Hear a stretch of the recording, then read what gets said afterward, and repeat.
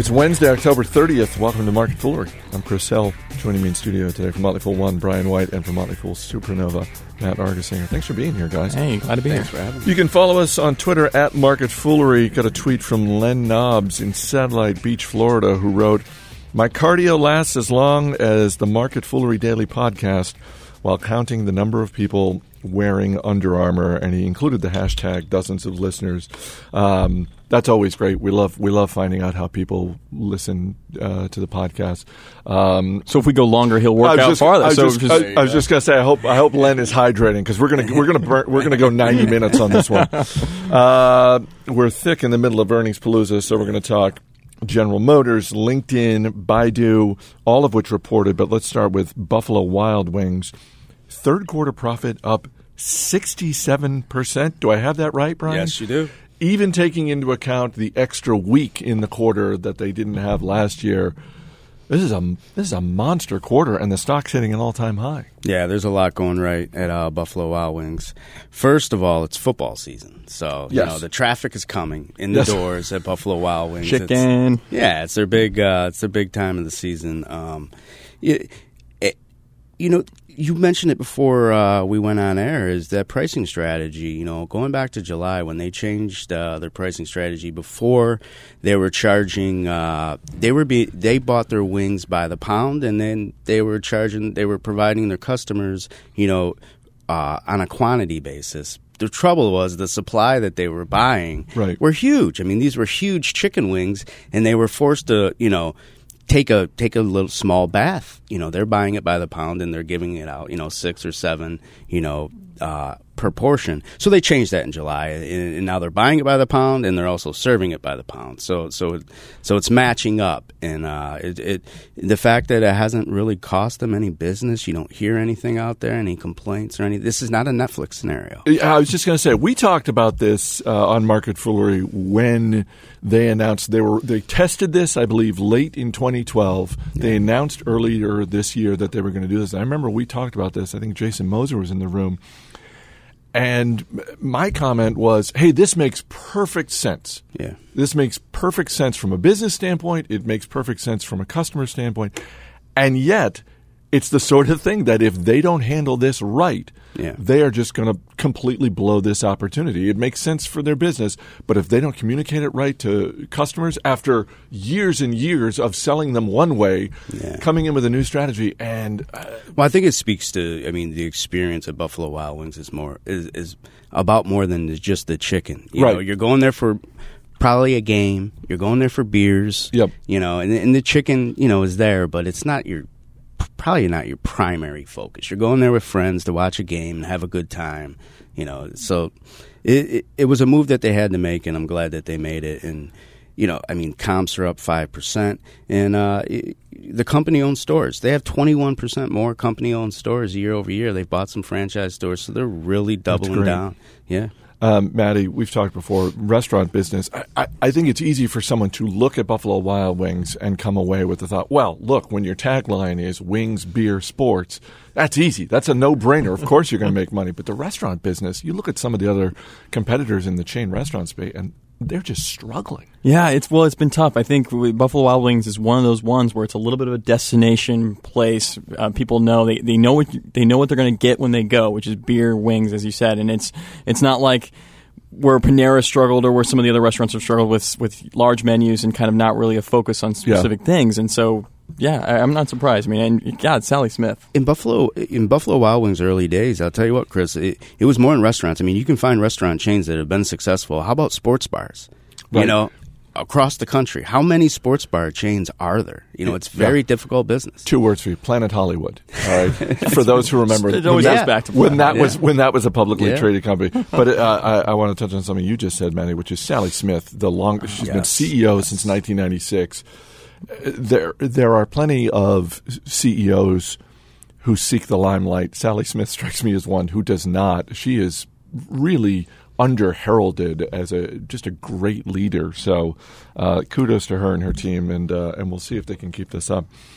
General Motors third quarter profit down 53% after, quote, special charges. What were the special charges? That's a heck of a drop in profit. That's right.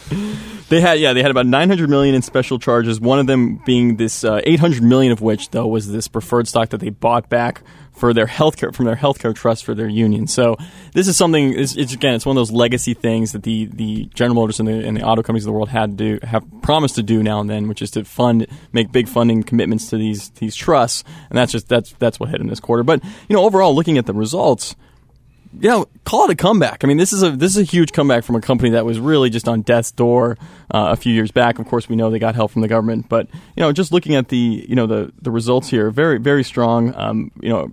Earnings of 96 cents a share, $1.7 billion in net income. That's up from $1.48 billion or 89 cents a year ago. The real strength here is in the U.S., which is, I look at a lot of these multinational companies, whether it's, Caterpillar or Boeing or any other ones that have reported, and it's really interesting to see how strong the U.S. is and how weak some of the emerging markets is, and that's exactly what's happening to GM, it seems.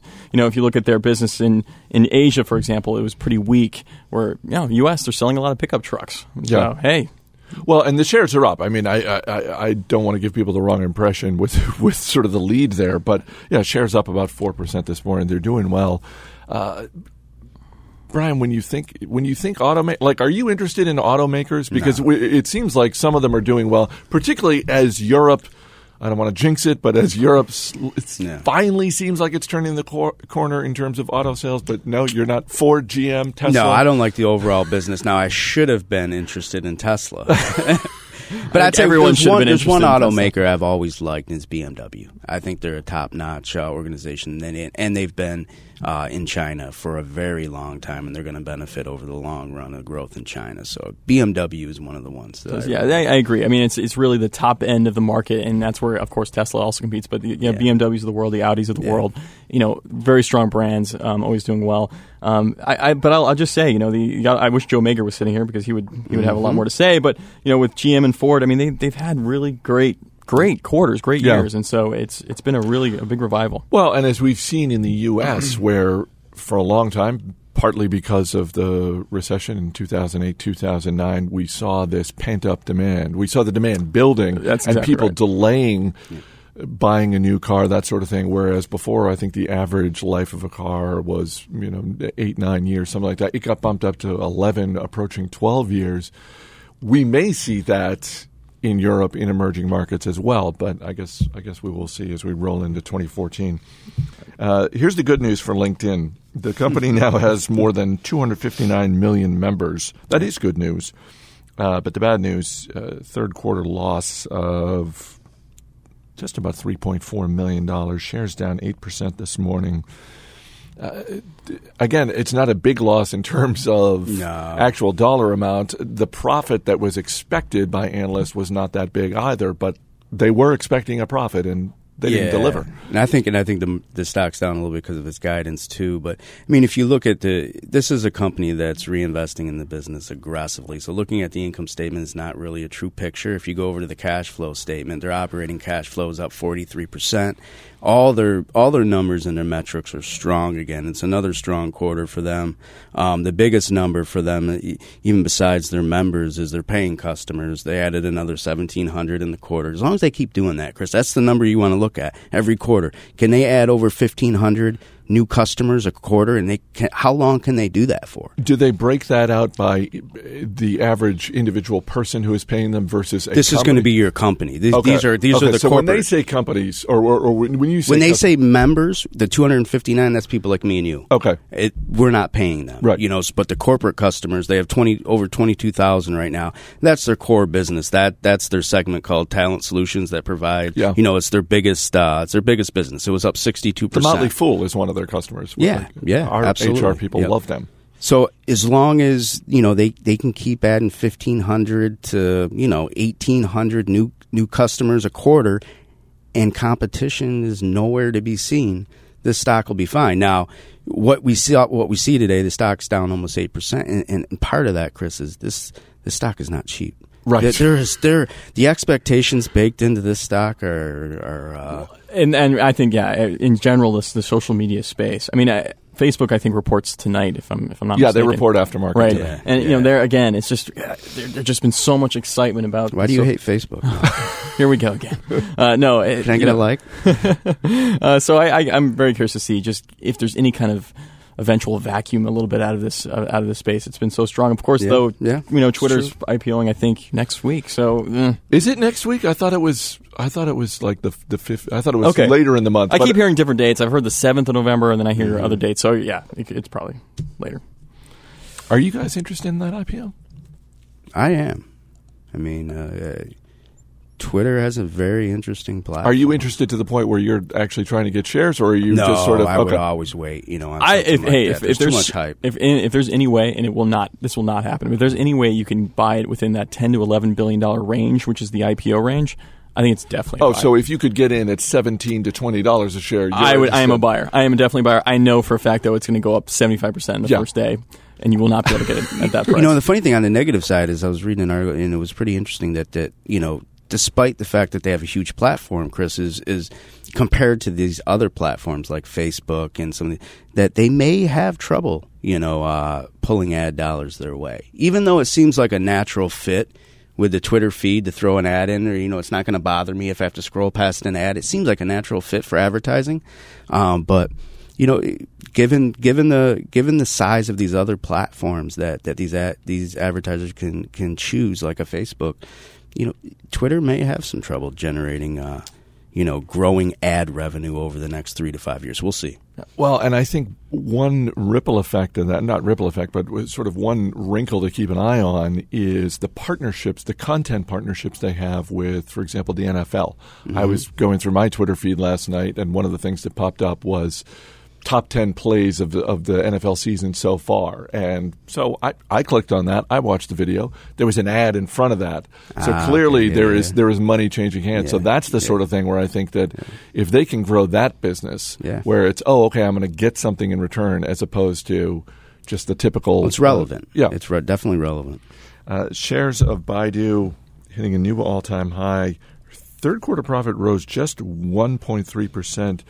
Here's another. It seems like, Maddie, another growth company that's dealing with some higher costs. Right, and just like LinkedIn, Baidu is investing really heavily in its business. So revenue was up 42%, but then you look at the profit line up 1%. You're like, well, there's something wrong there. But no, it's really, Baidu has decided, rightfully so, to invest a ton in their mobile ramp out, and they're getting a lot of good traction there. They made a big acquisition this past summer, but they're seeing just really, I think, a 50% growth rate within the usage of their mobile applications. So Baidu's getting it done, and I'm happy they're investing there. They also guided fourth quarter revenue higher, so really positive. A lot of this has been an interesting comeback story too, because if you look at Baidu about a year ago, it was about half the price it was today. It had come way down, and it really was because there was threats of new competition from Qihoo being one of them. Look, they've maintained their share. I mean, they finished the quarter with 81% share of search in China. Say what you want. I mean, that's dominant. And so the fact that they've held on to that, and they're having success on the mobile front, really huge. Especially the fact that there are 1.2 billion mobile phone users in China. Yeah. It's a huge number, and of course, if they're winning on the mobile side, that's great for the business.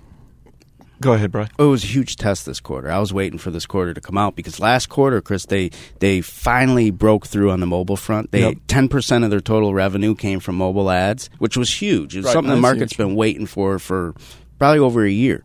And the stock just took off like wildfire. It was unbelievable. So going into this quarter, I'm like, if they don't show, some serious progress on the mobile front, this stock's going to take a hit because, it was on fire. So this was a huge test, and I'm very happy, very happy. I don't want to just dismiss with a wave of my hand the market opportunity that is China. That said, is there any discussion coming out of Baidu in terms of growth? Like, to me, the amazing thing about Baidu would be if Baidu was being exported, if Baidu started showing up in other major markets around the world. Like, I have no idea if Baidu would even attempt to launch an English language version in the United States, and if they did, what that would look like. But maybe for them, it's like, we're just gonna concentrate on getting that final 19% of the market share that we don't already dominating have. The biggest country in the world. No, that's a great question, Chris. You heard overtures in places like Taiwan and Vietnam and Indonesia and places like that. Yeah. But I just think the market opportunity alone for them, still in their home country, is just so big. But granted, I think that's long. If you look out 5 years now, you'd have to say, okay, well, if Baidu's going to reach Google-esque territory, Google being a $340 billion company now, it's got to become more than just a single country play. It's got to become a regional play. That's why I look at a company like Yandex as well. I always mispronounce it. Again, Yandex is the dominant search engine in Russia, expanding a little bit in places like Turkey and the Ukraine. But in order for Yandex to really grow, it's also got to expand out. So, yeah, great point. And I would say it's not all about Baidu grabbing that extra, that last 18%. It's just about the whole pie growing, as China's middle class grows over the course of, they could stay at their current market. Actually, they could lose market share. It's the pie's going to grow, likely to grow over time massively. All right. We will end there. Brian White, Matt Argersinger. Guys, thanks for being here. Go Sox. Had to throw it in. Wearing the shirt. You just jinxed us. I did. You just jinxed us. I did. Billy Buckner. I'm gonna go cry. I'm gonna have Ann hit the bleep button. That's what I'm. As always, people on the program may have interest in the stocks they talk about, and the Motley Fool may have formal recommendations for or against. So don't buy or sell stocks based solely on what you hear. That's it for this edition of Market Foolery. The show is mixed by Ann Henry. I'm Chris Hill. Thanks for listening. We'll see you tomorrow.